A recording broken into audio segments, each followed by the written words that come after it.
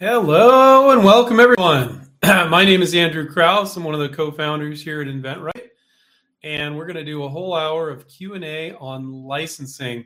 And for those of you who don't know what licensing is, basically you rent your idea to a big company. I say rent because if they don't perform, you get it back.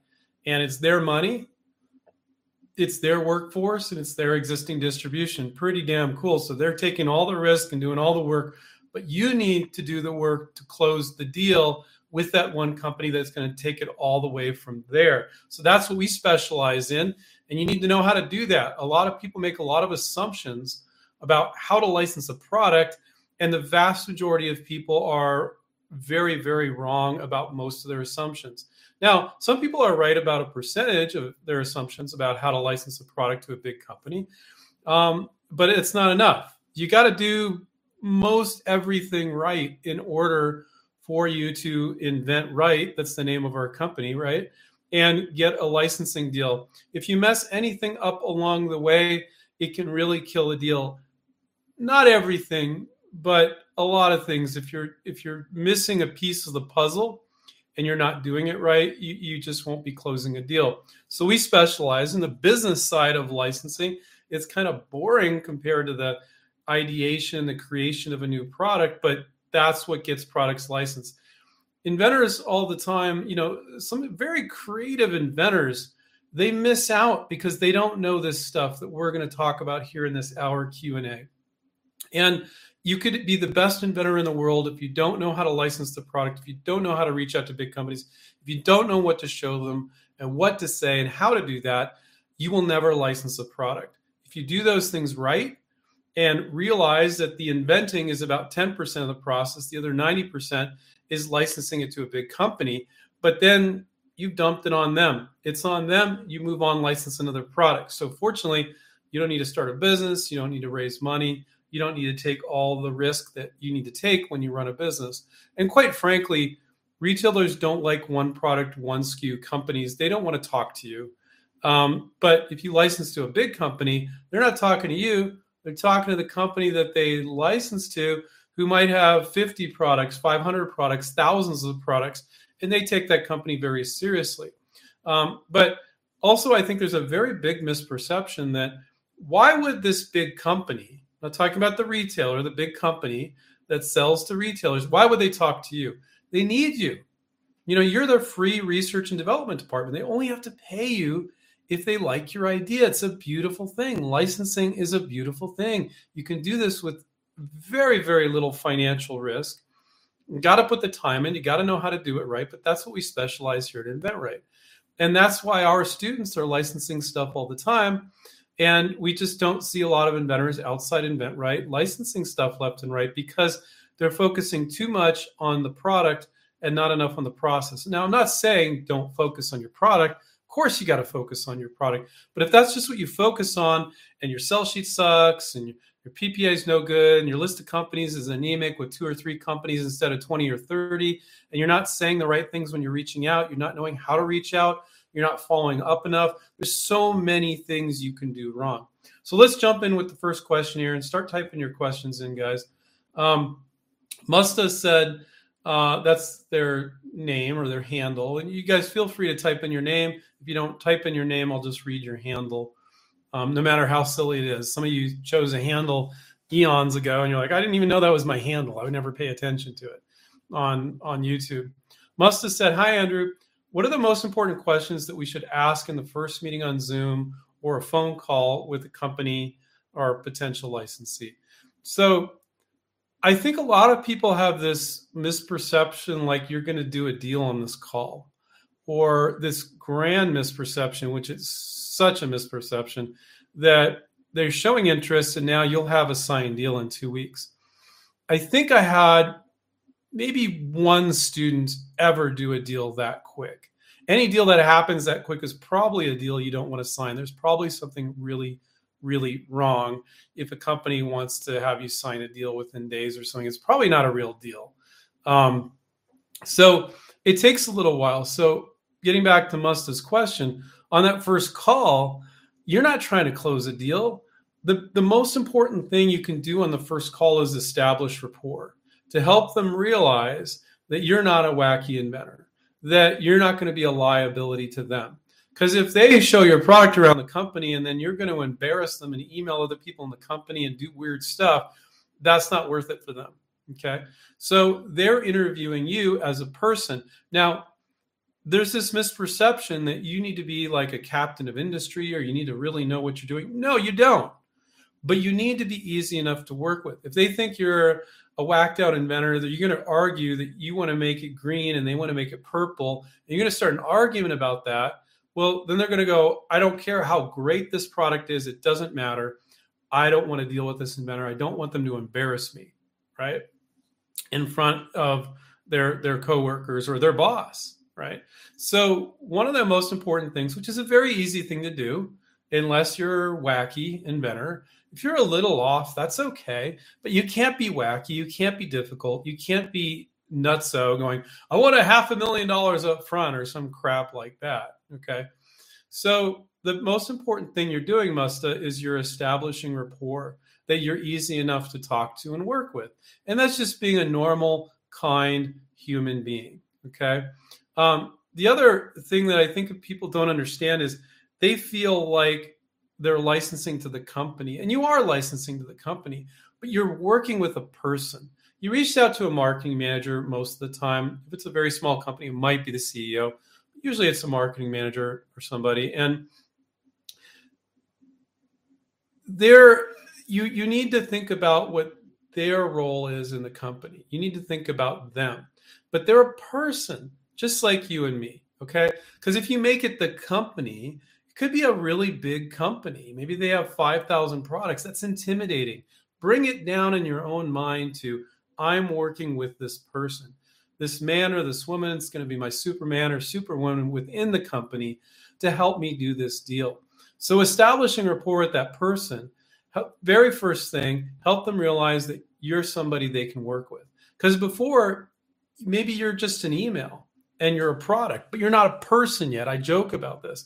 Until you've had a conversation with them, you're not real. You're this fictitious inventor that came up with a product that's intriguing to them, but you're not a real person yet. So believe it or not, that's a big thing that you're establishing on that first call, okay? Also, the other thing that's really, really good is to get them talking about the product. When people talk about themselves, this is just for relationships, they feel like they know you better, and you may have said nothing about yourself. I'm not saying you do this on this call, but I'm giving you an example in relationships. Let people talk about themselves, and they will feel like they know you better, okay? Now, in this particular case, let them talk about themselves, and let them talk about the product, so they feel like they know you better. Now they feel like you're not a coworker, but they've had a conversation with you, and they're getting now excited about the product. It's one thing to be quiet, to be mute, to see an intriguing product and have thoughts about it.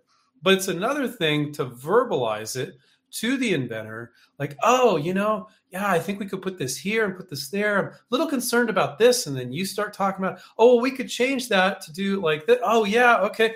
And so now you're working together. You're partners. You're a team. And they're like thinking, oh, I could work with this person. And, oh, I'm getting even more excited. There's nothing like getting them talking about the product with you to get them even more excited about the product. Now, not everybody's that way, but a good percentage of people that way. So now you're getting them talking about. So these probably aren't things that you guys are even thinking about. And what do I accomplish on the call? I want to know the royalty rate and this and that. And those are all little things you could talk about later. Now, sometimes, they'll ask you, what do you want? Now, usually they won't on that first call, but they'll ask you, what do you want? You go, well, I'm looking for a reasonable royalty per unit. So when you get paid, that's when I would get that royalty. Of course, their knee-jerk reaction is going to be, and this isn't something I would bring up on the call. I'm just telling you if they ask, this is what I would say. And then, of course, the reaction is, oh, reasonable royalty per unit, what is that? Oh, what would that be? And you'd say, well, it all depends on what you're going to do with the product. I would need to, at some point, I could send you a term sheet, but I would need to know what you're going to do with the product. And that might get them to talk about, oh, well, we're going to put it in Bed Bath & Beyond, and I could totally see this at Macy's, and I could see this at Target, or get them talking about it, okay? So The other thing on that very first call, Musta, is they will say stuff on that call they shouldn't say. And what I mean by that is on those early calls, they'll say stuff that is going to help you in the negotiation, you know? And so you want to get them talking about all those things, and you're not going to use it against them later, but you're going to put it back to them and go, well, you said you could do this. And so it's only a percentage of those royalties, and you can say things like that, so maybe they bragged about where all the places they're going to put it. But if you have a conversation like 3 or 4 weeks in, they might be a little bit more guarded because they talked to their boss, and the other boss says, yeah, I really like this. And now they're holding their cards a little closer to their chest. So you really want them to get them talking and get them excited about the product on that first call. That's the most important thing. Where are you going to place the product? Did you have any concerns about the product? Because you want, and also the other big thing is, what are your next steps? Now, realize that most companies don't have this formal step-by-step process. We have a 10-step system and steps for how you do everything, how you're going to guide them. But the most important thing to realize is that if you don't do at least half the guiding, the deals will almost always fizzle out. And people are like, well, they'll just tell me what to do. Bullshit. If you rely on them to tell you what to do, you'll almost never do a deal. Okay? You need to be asking at least 50% of the questions, if not more. And you need to know what kind of questions to ask. Now, based on the situation, the type of the product, kind of things that you think they might be concerned about, things they bring up, our students will talk to our negotiation coach and their licensing coach about how to move this forward. But on that first call, if you can discover what their concerns might be about the product, because they like the product doesn't mean they don't have some concerns, and what they think the next steps are. So they may have next steps. Maybe they license 20 products, right? And the marketing manager you're talking to, you ask them, so what's your process typically? And they're like, well, this is just an example, could be anything. But we want to get some quotes overseas to see if we can make this reasonably. I think it can, but we got to confirm that, or whatever it is at different stages in the process. And based on what they say, you're going to react certain ways, but you're also going to ask them some key questions. So it really depends on the situation and everybody. So you might have a marketing manager and he's done 20 licensing deals. Okay. And you might have another company where the company has done 10 licensing deals, but the marketing manager who liked your product has literally never done a licensing deal before. Came from another company 2 years ago. He hasn't seen something he's interested in. People don't typically send him things, whatever, but your product caught his eye. So now he's interested. So don't be surprised if that marketing manager doesn't know what the hell they're doing. And so, I'll give you an example. So our negotiation coach, Paul, says, well, and they don't say this often, but when they do, sometimes companies will say, send me a patent or send me a prototype or send me both. Okay. Now, here's an interesting thing. What they're saying isn't always what they're saying. So, and I know it's an annoying thing to say, but it's true. So Paul told me that in his experience, and I've experienced this too back when I was the negotiation coach, literally half the time that they say, and most of the time they don't ask this up front, okay? I always think it's a red flag or it's just somebody that's clueless, but they'll say, send me your patent and prototype. Literally half the time when they say that, and then you turn around, you say, no, let's get on a phone call. I'd be happy to talk to you about this or that, but let's get on a call. I got some questions for you, probably some questions for me. When they say, send me your patent and or prototype, sometimes they say both, and you get on the phone, half the time, 50% of the time, they don't ask you about either. They didn't know how to start the conversation. Now, other percentage of the time, they might feel like it's relevant. You might have a conversation or a negotiation coach guides their students on what to say in different situations. But that's a perfect example that you can't let them guide you completely. You need to guide them as much as they're guiding you. Now, I'm not saying you're fighting with them. You might half answer it, take it a little different direction. I have students all the time like, holy crap, that worked, Andrew. Because we're absolute experts at that. Licensing attorneys are not experts at that. They want to get into the contract too soon where you haven't discussed some of the terms, and then they just want to start arguing. And then they'll cost you thousands of dollars and kill the deal on top of it. We're a lot more level-headed about it. I'm sure there are some licensing attorneys out there that are level-headed about it, but you don't want a licensing attorney talking pre-contract, and you don't want them even talking about the contract, except for maybe behind the scenes on advanced contract. With our students, Paul, our negotiation coach, helps. Students not signing anything with the company, so you can talk about, go back and forth, change that stuff up in a much less abrasive way than an attorney would. If every time one of our students got interest, we said, oh, you need to go to a licensing attorney, they would kill 80% of the deals that Paul, our negotiation coach, helps them close. But I also give our coaches tremendous credit. There was a time where we were always inside of InventRight, when one of our students licenses something, the coach is to send an email to everybody saying, hey, my student licensed this or that. And everybody's like, oh, that's great. That's fantastic. And Paul was getting all this praise because he was helping them close it. And then we said, well, it really should be the coach, because the coach got you to there. He got you into the companies. Paul is helping it close out from there as a negotiation coach.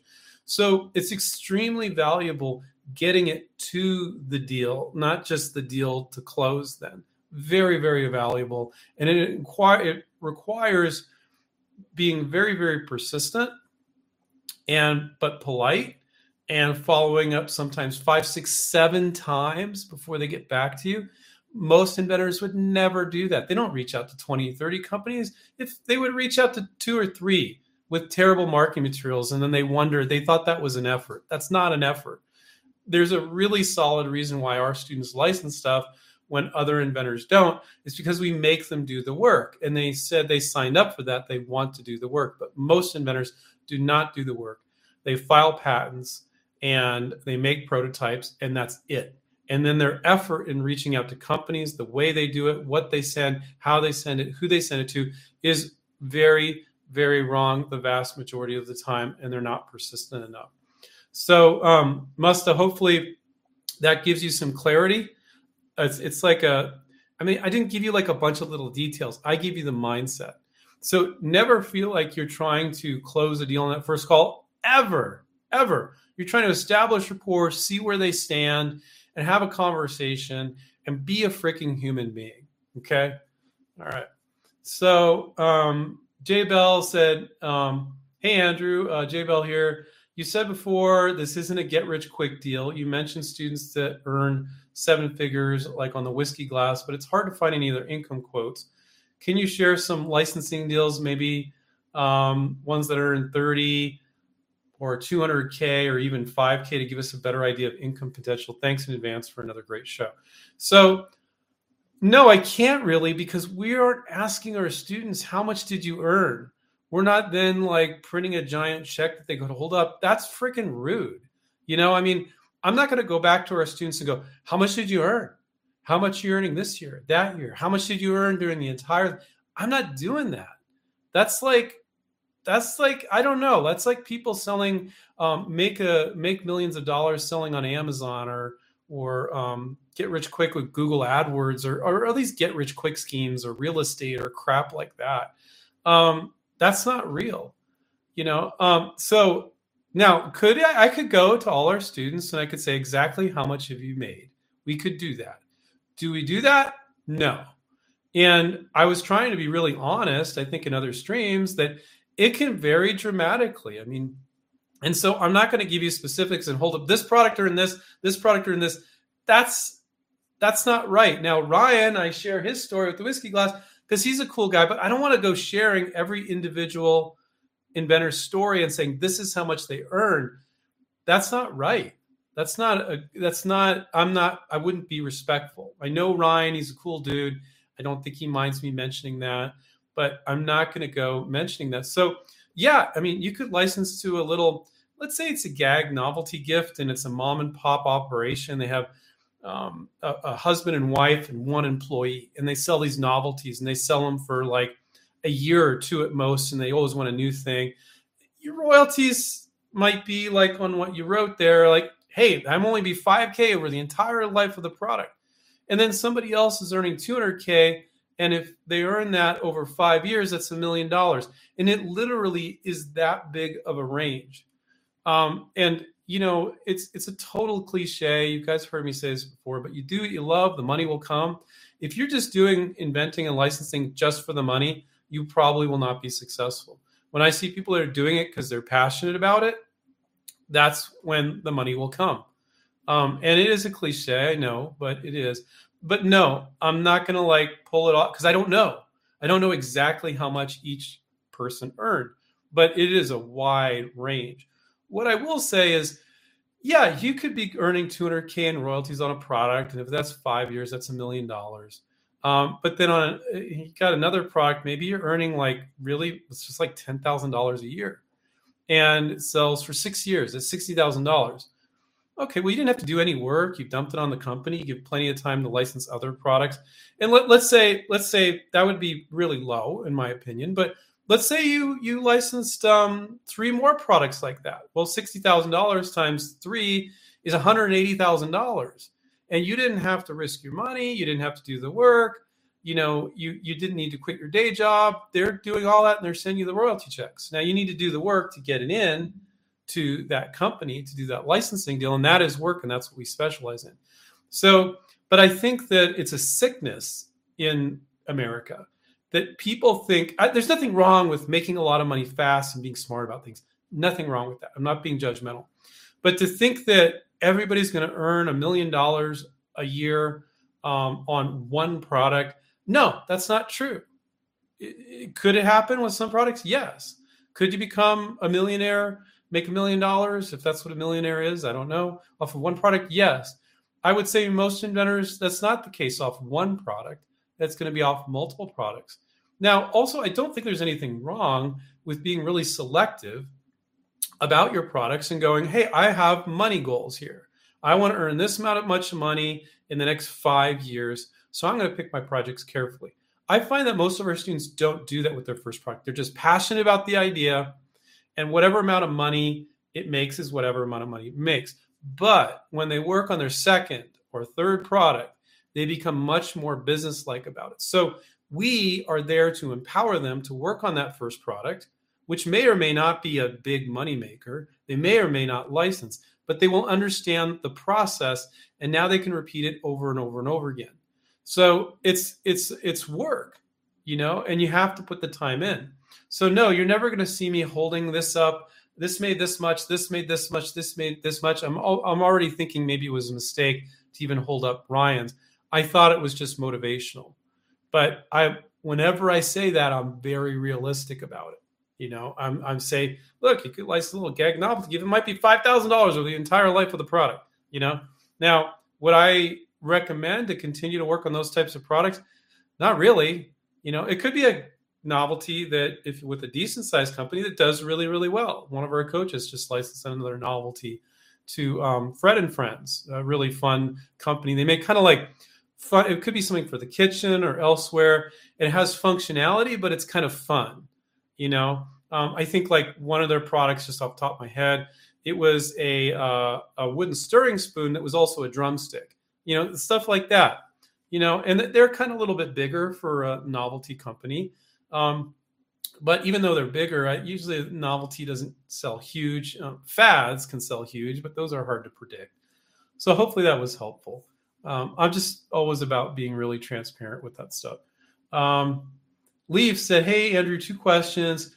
How would you protect and license a board game with patents or some other legal means? Yeah, board games are great. You'll be very pleased to hear that you would just do copywriting the rules. There's this gentleman, Andy Daniels. He has a company called Ingenuity Games. And I haven't talked to the guy in like 15 years, but I don't know if he even still has the company. I haven't looked it up. But I remember he spoke to my inventors group back in the day. I've been running InventRight 23 years now, but so got it, maybe more, maybe 20 years.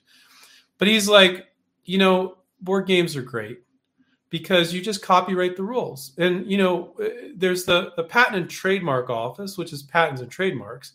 And then the Copyright Office is the Library of Congress. But technically, when you just give a speech or you write something, it's automatically copyrighted. So you don't need to file it with the Library of Congress, but you can if you want. And you can actually file a whole package of things with the Library of Congress under a copyright. And it's very, very affordable.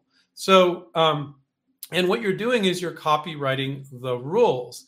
And copyright is way easier to enforce than patents. Everybody thinks patents the holy grail, but patents need to be interpreted. Copyright really doesn't. Somebody knocked off your board game and they use the same words in their instructions. It's a judge can look at that, and it's much clearer, much easier to go after people with copyright violations than with patent violations. So, Leaf, you've really got a lot of great things going on for you if you got a board game, because basically you could just copyright the rules, put the little C around it. You can file with the Library of Congress. You can look it up, Library of Congress filing a copyright if you want to. I think it's kind of overkill sometimes, but you can do that if you want, because they officially have it on file. But I think you could even package that. Let's say you're working on 3 board games. You could package it all and then send all those copyrights with one fee, I believe. You need to check on that because our students aren't doing copyrights that often. And then it's easier to enforce too. But also, in addition, board game companies are not in the habit of knocking inventors off. So that's an additional form of protection. But realize with board games, you think it's all new and novel. And this gentleman that I talked to, Andy Daniels from Ingenuity, when he spoke to my Inventor Association way back in the day when I had one, he said, "Oh my God, I'm going to shoot myself in the head if I see another version of Chinese checkers," because apparently everybody has different versions of Chinese checkers. So, if you're doing board games, you need to kind of know the lay of the land, what's out there and stuff. And if you're kind of clueless about it and you show it to a company and you're not understanding what else is in the space of that same kind of board game, then, you might get a rejection. You don't know why, and they might not have time to tell you. So study the marketplace is what I'm saying. But you're pretty good. You could just do copywriting the rules. The patent really only comes in if it's if the old game I played, I'm 53, so that old game Mousetrap, which has a lot of moving parts. So if there's a lot of moving parts and functionality, you could get a patent on it, but most board games don't. You're just going to be copywriting the rules, okay? So I went into great detail there. Most of you probably don't have board games, but, most people say, "Oh, that's interesting. Now I know if I ever do a board game." Let me page down here. My 2 cents, who's a regular here. My idea can be made with plastic parts except for one. It will need felt glued onto a bendable part. Who and how do I find someone reliable to tell me the cost, and will it make the idea too expensive? I don't think most of the time you need to do that level of research. I think it is a valid concern to go, is what I'm doing here going to make this item too expensive? There's the kitchen sink inventors. No, they're not inventing kitchen sinks. It's like they have a product and they just tack this on and this on and this on and this on, or Swiss Army knives inventors. They just, and I'm not talking about inventors that invent Swiss Army knives. I'm talking about here's my product, but they just put all this stuff on it. It's like, oh my God, you can't put all that on there. You need to remove some stuff so it can, what's reasonable? Look at other products in the space so you can keep that cost down, right? So very, very relevant point in needing to keep the cost down. But most of the time, you can just look at products that are somewhat in the same space. It could be in a different industry, even same material, like it's got some felt glue to it. You talked about that. Maybe it was a non, and you go, well, God, that's selling for $19.95. I'm good. I know that mine's going to be under $19.85, and that's more or less the same amount of material, and it's got some felt on it, and so I'm not worried about that. Or whatever it is that you're concerned about that's going to increase the manufacturing cost. You can get quotes from contract manufacturers. They won't take you seriously most of the time because they're like, I used to sell back in a former life, God, I don't know what it was, 21, 22 or something like that, CNC machining centers, computerized machining centers. And I would sell them to machinists. They were $50,000, $500,000. And they only really wanted to talk to me. They'd be nice when they had a big order, right? And they needed more machines. But they would show me stuff. They would go, hey, here's this thing I got from this inventor. Like, oh, this is ridiculous. I don't think this guy has a pot to piss in. And I'm just going to give him a ridiculous quote to make him go away. And machinists would tell me that.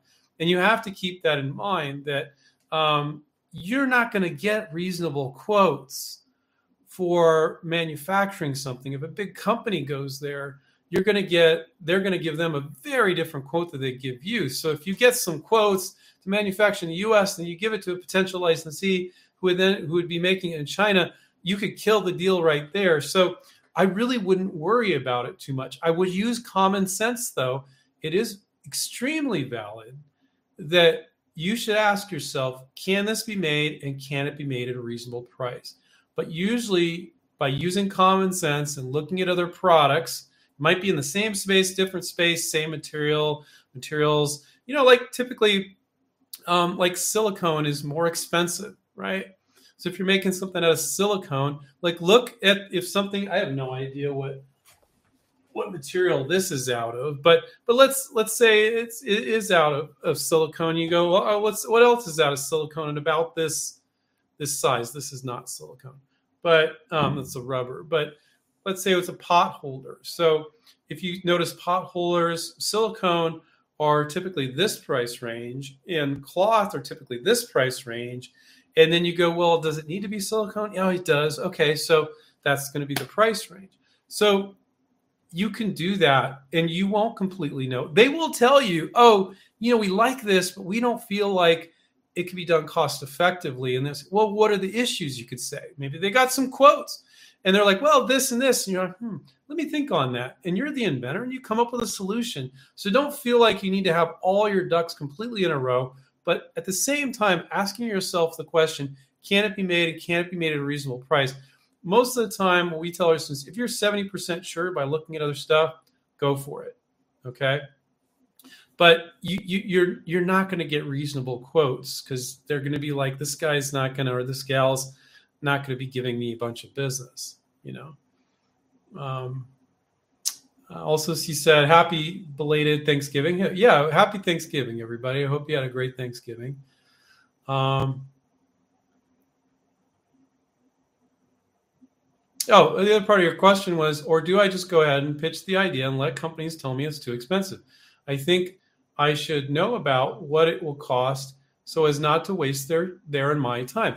Yeah, but sometimes it's like on the fence. So sometimes it's just obvious. Like I'll look at it and I'll go, what are you doing here to the inventor? That's going to be like ridiculously expensive. And other times I'm like, yeah, I think you're good, but we might not be, but go ahead and pitch it. Because if you're spending $75 on a provisional, a few bucks on a virtual prototype, and then a sell sheet, you're not mortgaging your house and home in order to pitch it to a company. You just won't know sometimes. Get them to do it, and they'll get the quotes from the big contract manufacturers that they work with. And then you'll know, and that might provide you with information to license it to somebody else if you even come up with a fix, but they're still not satisfied. And you can get them to do that for you. Most of the time, that's what our students do. Okay, let's see what else we got here. Edgar and Jess. Hi, Andrew. I'm pretty far along in the process as the potential company has already built a set of prototypes and keeps telling me they love the idea. How can I encourage them to start discussing terms? Well, Edgar and Jess, I would drop them an email, say, do you have 10 minutes to talk on the phone? I got some questions for you. You probably got some questions for me. That shows that they're serious. You need to move it past this. They bothered to make a prototype on this. And really, to be honest with you guys, if you should have done that before they started working on a prototype. That's fine. I love that they're spinning their wheels. They're doing some work. They're investing in the project. That's fantastic. But if you did that, and I'm not saying that wasn't the case, and you never talked to them, that was a mistake. Now, Edgar and Jess, maybe you had talked to them. They started moving forward, and now you're just trying to move the deal forward. So drop them an email. Say, I like 10 minutes. So glad that the prototype's coming along, but I need 10 minutes of your time. I got some questions for you. You probably got some questions for me. Let's set up a time to talk. Would such and such your time work? Give them their time zone. Would any of these times, and if those times don't work, can you suggest a time that would work? Just do that. It's just, and if they don't want to get on the phone with you, it's kind of a red flag. They're kind of playing their cards close to their chest, and but you have to try. So that's what I would do. James said, I'm having trouble getting the finances for a prototype, so I do proof of concept. Any advice? Yeah, one of the things, James, maybe you're new here, is we always say you're not selling your patent, you're not selling your prototype. You're selling the benefits of your product. So if you have a sell sheet, a one-page advertisement for your product, you can have a virtual prototype in there, and that you'll be just fine. Who said you needed a prototype? Why do all inventors think they need a prototype? That's not what you're selling. Sometimes it's very hard for an inventor that's creative but doesn't have the skills to make a prototype. We have some of our students that are professional industrial designers. They've been trained to design products, and they went to school for that. The vast majority of our students don't have that. Could be a housewife or a plumber or whoever, and they can't draw a stick figure, and they don't feel like they can cannibalize something they bought at the store, which is a great technique. And it's obvious what the product is. Get a virtual prototype done. We do them for our students. It looks beautiful. This is what it looks like. Here's the benefits. What you're selling is benefits, not a prototype. If you're fairly certain they can do it, but you're just having a hard time making the prototype, don't do it. Just show them the benefits. See if they're interested in the benefits. We're like a broken record here. We say that all the time, but there's always a new inventor that doesn't know that. People are like, oh, thank you, Andrew. I didn't realize I could do that. Sometimes people think they need an issued patent. They need a patent before they can work on their product. Hell no, you can spend $75 on a provisional patent. So hopefully that was helpful, James. Yeah, Miss J says, James, did you Google angel investor or grants? No, Miss J, he doesn't need that. You don't need a grant or an angel investor to make a prototype to license it. You don't need to raise money when you're licensing, because that big company, it's their money, their workforce, and their distribution. He doesn't need an angel investor or grant. Now, there is an exception. Sometimes you do. I've had a few inventors, really bright people. They have like a new energy invention, right? And it's not a dog toy or an automotive aftermarket product or something for the kitchen or whatever, where they could look at a rendering of it and go, oh yeah, we can make that. It's like a new technology that's going to make things more energy efficient. And the inventor believes their theory will work, but nobody's going to take them seriously unless they have a working prototype of this energy related invention. And they're going to need $100,000, $200,000 to make that prototype. In that case, yes, you might need an angel investor or somebody that can invest in it or get a grant to work on that technology.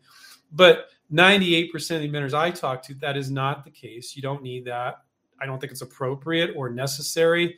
And you just want to get in front of companies and see what they say about the benefit of your product, right? Because if you have a new kitchen gadget and you don't have it all figured out, but they can see, wow, I see what you did there. And they can figure it out, great. And they go, yeah, we can get some quotes, and their contract manufacturers like, oh yeah, we could do this or that, or maybe they talk about it or you talk about it with them. But if it's an energy invention and it requires lots of new technology and to pay some other engineers and stuff like that, they're just going to balk at that. You could sell the benefits there, but they're going to be like, well, prove it. Maybe you're just wacky, but 98% of the time, that's not the case with most products that I see. And whenever I give advice, guys, we're not saying this is how it is 100% of the time, but the majority of the time. So don't say, oh, what he said has to apply to me. It may not, because I don't see your product, right? But that's the benefit of having a coach, and that's, if you guys are interested in getting coaching, go to Inventor and click on Contact Us. Sylvia and Dan are super friendly. You can talk to them about our coaching programs. Ray said, is it too late in the year to go ahead and get a patent pending application done? It doesn't matter when you file a provisional patent. I'm assuming you're talking about a provisional. You file at any time of the year. Also, on a related subject, Ray, every year our students and the public says, oh, we got Thanksgiving, we got Christmas. Maybe it's not worth it to reach out this time of year. And I'm like, bullshit. I've experienced this over 23 years. Our students license just as much in November and December as any other time of year. It's a little different, but this is how it works. Some people are on vacation. They took a 2-week vacation. You're emailing, they're not responding. Other people are there, and I find people are really kind of cool this time of year. They might be putting their feet up on the desk. They just want, in case their boss emails them and they see something and they're a little bit more talkative. So I see it as a wash. Some people are on vacation, are not going to respond.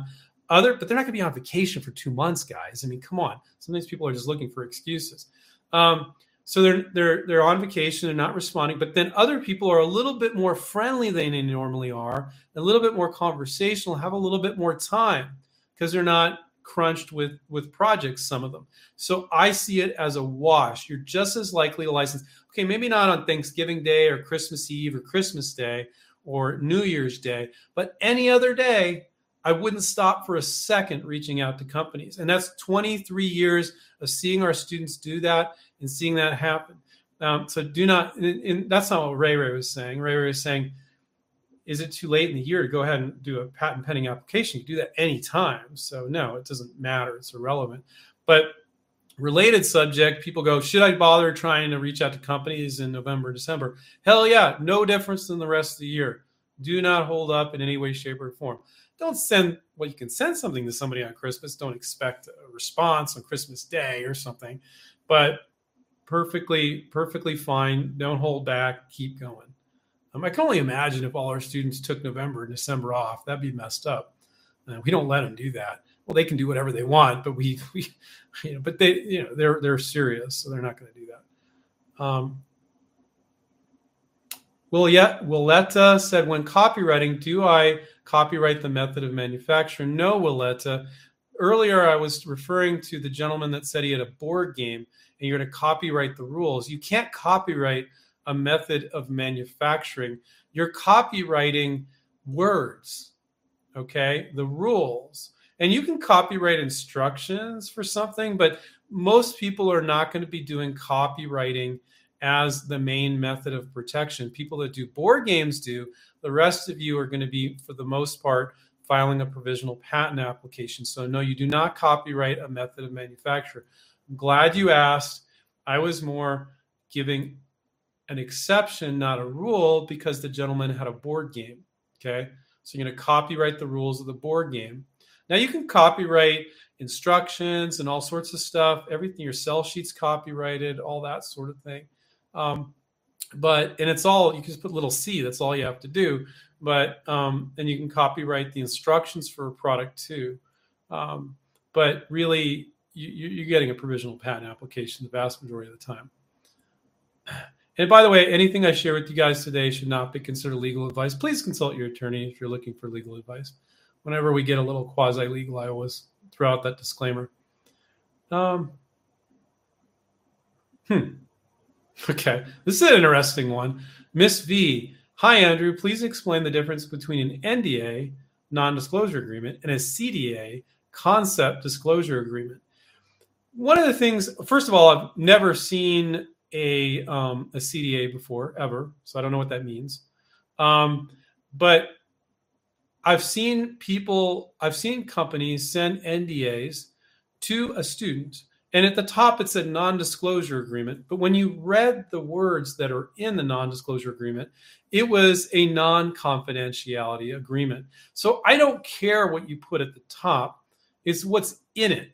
So a concept disclosure agreement, it doesn't mean anything. An NDA doesn't mean anything. It technically means non-disclosure agreement, but it's completely invalidated and irrelevant if what is in it. So for instance, I've seen NDAs, non-disclosure agreements, and basically the body of it is saying, we're not going to keep anything confidential. Well, that's not really a non-confidential non-disclosure agreement, right? An NDA. It's not really what it is. So don't be fooled by the subject. I don't find that companies are trying to fool inventors. You have to read through the agreement and make sure you're okay with the terms. If it says like, we'll agree to pay you a maximum of $5,000, but never any more for this, and we could just go ahead and use it, or whatever weird crap a few companies do. Very few companies do that sort of thing, but occasionally they do. So that's why you need to read through any submission agreement or submission form that any company is having you sign. A lot of them, you just reach out to a marketing manager. They're like, yeah, send it over. There's no agreement. And you filed your provisional patent and you're creating a paper trail. And that's what you use as protection. James said, I've tried grants, but I haven't been able to get one and haven't tried angel investors yet. Well, the big question, James, is do you need a grant? Do you need a prototype with what I said? I don't know what your product is. And he said, how would you suggest going about working with an angel investor? Do you have a good source I can look into? Well, here's what's messed up, guys. People watch that silly show Shark Tank, okay? And you get grandma and everybody, you have a good idea. If you're an inventor, you probably heard this before. And they go, oh, that's a good idea. You should go on Shark Tank. And I'm like, no, you shouldn't. Like, Shark Tank is a freaking TV show, okay? So the purpose of Shark Tank is not for you to sell your invention. The purpose of Shark Tank is to provide entertainment so they can feed advertisements to their audience. That is the purpose of Shark Tank. It's the saddest thing in the world that somebody would think the only way they can bring a product to market is through Shark Tank. That's sad, okay? Now, what does Shark Tank provide? Well, this shark is going to provide you with the money to start a business from scratch. To start a business from scratch. A one product, one SKU company. What do I always say about one product, one SKU companies? Retailers don't like you. Now, and it means very little. Oh, but I was on Shark Tank and I got this shark investor. They really don't care that much. It might give you a little leverage. But, when you license to a big company, let's say they have 500 products. And this particular, their manufacturer's rep, the company you license to, is calling out the buyer at a particular store, and they already have 12 products in that store. Who are they going to listen to? Some guy that was on Shark Tank once, 6 months ago, that everybody's forgotten about, and has one product. They're worried that they're properly funded and they're going to deliver it, a good product, quality product. They don't know how to set up their SKUs. They don't know how to set anything. They don't know what the hell they're doing. Or would they rather buy from that company they already have 12 products with and have a relationship with that manufacturer's rep from the company you license to? Okay. What's more attractive? When you compare the two, licensing is way sexier than any stupid TV show. Now, I'm going to give Shark Tank credit. What I like about the show, which I don't watch anymore, I can't watch it. It's painful. But what I like about the show, because it's always like, oh, do they get the money? Don't they get the money? Which is great TV. I don't think what we do will be as exciting a TV. We've been candidates for multiple TV shows that people wanted to pitch their approach and have us be on the show, Stephen and or myself. And they never really pan out because Hollywood's just full of flakes, right? And that's just the game. It's like licensing. You got to show more than one product before you license it, but it's like 1,000 times worse with Hollywood, okay? So, and on that show, it's all about the money. Oh, but I can't do it because I don't have the money. Well, we've removed all those roadblocks. We're saying you don't need the money. You don't need a patent. You don't need a prototype. You just need to show the benefit of your product. It's going to be their money and their distribution and their workforce, their employees. So it's way more attractive than Shark Tank. So let's not assume that if you raise money, everything will fall into place, because it's totally not true. Now, if James has this product that it's like, oh yeah, nobody be interested unless he can prove the product works because it's so incredibly complicated. Okay, but I don't find that to be true for like literally 98% of the inventions I see. There's always a small percentage. So, but this is a great topic. I'm glad we talked about this. And I don't think there's anything wrong with starting a business and selling a product yourself, but most inventors, they get themselves in their own head and they're like, oh God, this isn't what I wanted to do, And with licensing, you don't have to start a business. So there's no right or wrong. It's what's right for you. But once I illustrate the difference between the two, most inventors are like, oh, I want to license. That's what I want to do. Let's see. Sorry, I paged up too quick and I lost my place.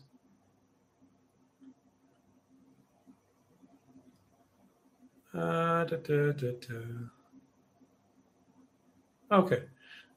Richard says, can you be a student of the program or InventRight program and share the course with your spouse or child?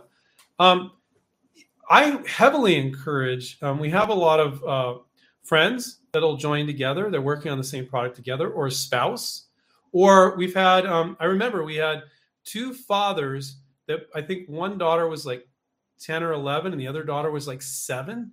And they both licensed their daughter's products with them. They were on the calls with the coach within like a month or two of each other. It was a trip. It was really, really cool. I heavily encourage you, if you have somebody in your family that's interested, just show up to the coaching calls with the coach and your family member. I heavily encourage that. That's fantastic. But you have to be working on the same projects. It's not like, oh, well, my wife will be calling you one day and I'll be calling. No, you got to be on the same calls, for the same product or products, that you're working on together. But yeah, I highly encourage that. We wouldn't charge you another membership for that. No way. Let's see. Alex, is hardware a profitable niche? Do I need professional 3D model for a patent and 3D model enough for licensing? I don't know Alex, I don't know what you mean by hardware. I don't know if you mean computer hardware or if you mean hammers, nails, drills. Maybe if you could type in real quick, if you're still here, what kind of products you're talking about. So I'll say that hardware products you would buy at a Home Depot or a Lowe's are power tools, the companies that make power tools. A little bit harder to license to. Some of them, they'll open their doors and they'll close the doors and open doors. We have students that, certain companies that close their doors, but then they went around the way we teach them to do on LinkedIn, and a marketing manager was like, yeah, I'll take a look at it. So, but is a hardware product a little bit harder to license than let's say a kitchen gadget? Yeah, I would say a little bit harder, definitely. But also the volume can be really significant. So typically with insane volume products, sometimes they can be a little harder to license. But that's not necessarily the case. It is the case with like a packaging product where they're going to sell like bazillions of units or things like that.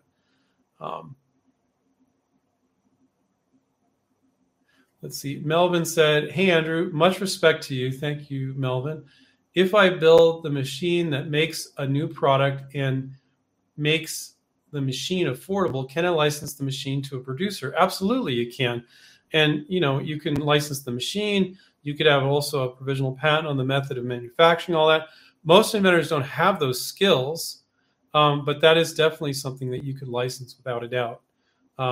Now, if a company can make an existing product with existing machinery, that's always better. We're just going to modify the existing machinery a bit. If they need to go out and spend $250,000 on a new machine, is that going to be a harder deal to close? Yes. But is the product intriguing enough to make it worth it is always the question, right? Antonio, hi, Andrew. If one licenses without a patent, what should the contract say and what is being licensed? It is called know-how or just a description of the product idea. So it's called a grant of licensing. That could be dependent on a patent, but it doesn't have to be. It could just be on the product itself and the know-how. You're right. And a lot of patent attorneys will tell inventors that you can't do that. Well, I have students all day long that are doing that. Companies like our student, we always say file a provisional. Companies like, you don't want to do a patent. You can do it if you want, but we'll pay you royalties. And you don't need to put the grant of licensing doesn't need to be dependent on a patent. This perception that you can't license things that you don't have a patent on is just utter BS. But you don't know if it's going to be important to a company, so it's always worth it to file that $75 provisional. And some will care about it. Some won't care about it at all. Some will be like, yeah, we want the window dressing, and others are obsessed with it. And it's a wide range. Most of them are right in the middle. Yeah, that'd be nice to say patent. Okay, and you ask for an advance on royalties. You take the money they give you give it to your patent attorney, you upgrade your provisional to full utility. And now it was no money out of your pocket if you can pull that off, which quite often you can't. Or at least you can get some sort of advance to help pay for the patent. But the patent always stays in your name. I think we talked about that last week. Ray said, cool, that's what I thought. And possibly companies might have extra money to close out their fiscal year. Okay. You're welcome, Ray.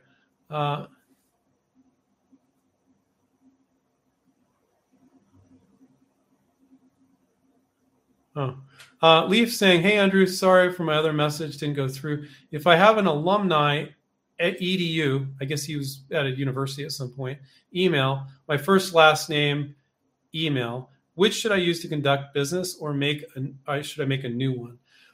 I don't know. I think that if you're using a university.edu email, it either makes it look like you're a college student, or I see people that want to brag about their alma mater, like they went to Stanford or they went to Harvard or something like that.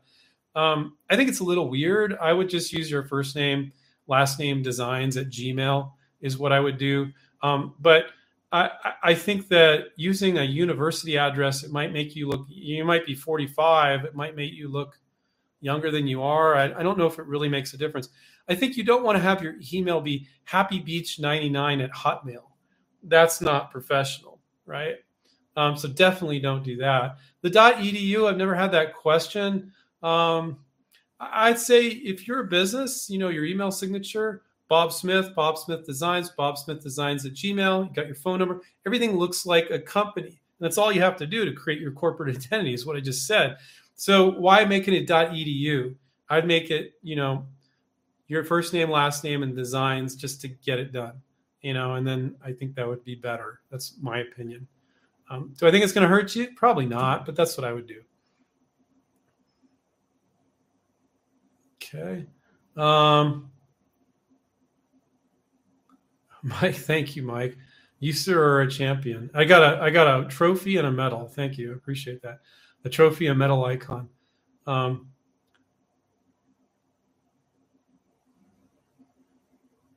Jeff says, if anyone can submit and they won't look at it until you file a non-provisional, then isn't it easy to accidentally infringe? If infringement occurred after you licensed the product, are you liable? Okay, so let's break this down. Sounds like he's a little, maybe, let's figure it out and see if he's too worried, and let's talk about this. If anyone can submit, they won't look at it until you file a non-provisional. Then it isn't easy to accidentally infringe. Guys, if there is a company that says, we're not okay with the provisional patent, we're not okay with patent pending status, you have to have an issued patent, run screaming, that company is archaic, okay? They're not open to your ideas. Any company that says you have to have an issued patent. I've had inventors tell me like, oh, I'm going to go get a patent now because I encountered one company that said I would have an issued patent. That's ridiculous. That's so you're going to file a patent, sit around waiting 1 to 3 years for it to issue, and then show it. It might not even be relevant anymore. That's not the type of company that is moving forward fast enough that you would ever want to work with, okay? So the other part of the question is, if infringement occurred after you license the product, are you liable? Okay. So when you sign a licensing agreement, sometimes it'll have an indemnity. And usually this is the way it works. They indemnify you against, like, let's say they make a product and they accidentally put lead in it and a child licks it and dies or gets sick or something like that. You're not liable for some manufacturing defect or something they did wrong, okay? I've never, ever had one of our students get sued by a consumer, let alone a company ever that I'm aware of. And then usually you indemnify them against any potential infringement. And so, but realistically, could you really do that? I mean, so when you get in the weeds of a licensing deal and it looks like you're going to sign it and they have an indemnity clause in there that you need to indemnify them against any patent infringement, that's a good time to do a deeper patent search to see if you're infringing anything, right? And so that is something you want to look at. And that is something our students are concerned about sometimes. Have I ever once see it be a problem? No. Could it be? Yes. But I would always do a really good patent search before you sign a contract if they want you to indemnify them against any patent infringement. That's one of those things that everybody's like, well, that's what it's all about. That's really important. No.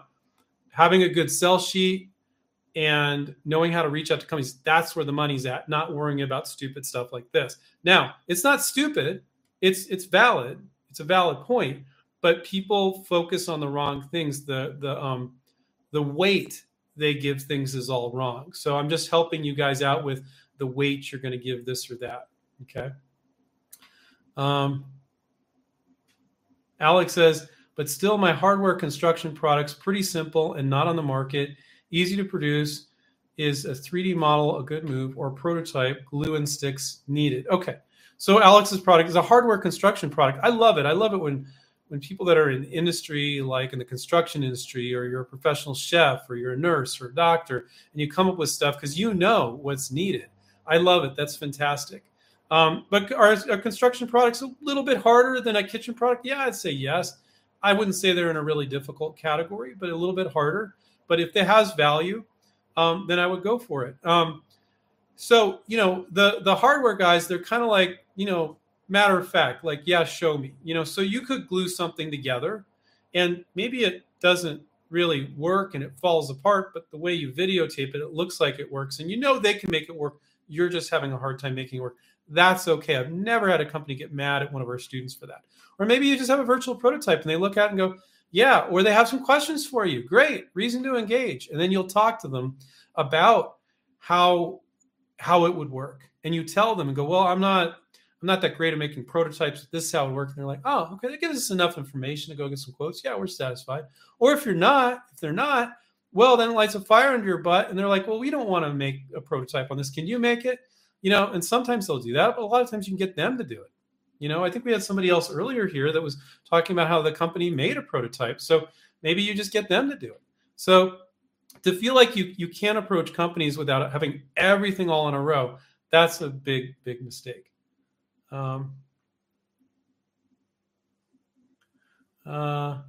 Mike said, it's because of you I joined the course, man. Oh, cool. Thank you, Mike.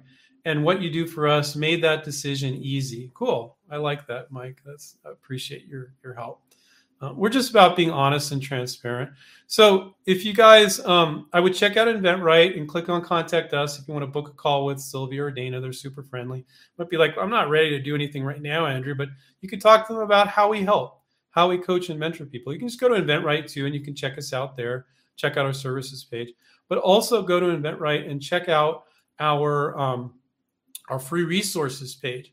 If you're on your computer, it's a little different on the phone because the menu is different. But if you're on the computer, you'll see in the upper right-hand corner a big blue button, free resources. Sign up for that. We've got a lot of free resources. And you guys can do me a favor. I spent a whole hour answering your questions for free. Please, down below, subscribe, click on the notification button, give it a thumbs up. I forget if you can give a thumbs up to a live stream or not. I forget. And then watch more of our videos. That's the way you can say thank you to me for taking an hour of my time to answer your questions. So thank you, Alex. Thank you, My 2 Cents. Thank you, everybody. And I remind everybody to take care and keep inventing. See you guys. Bye.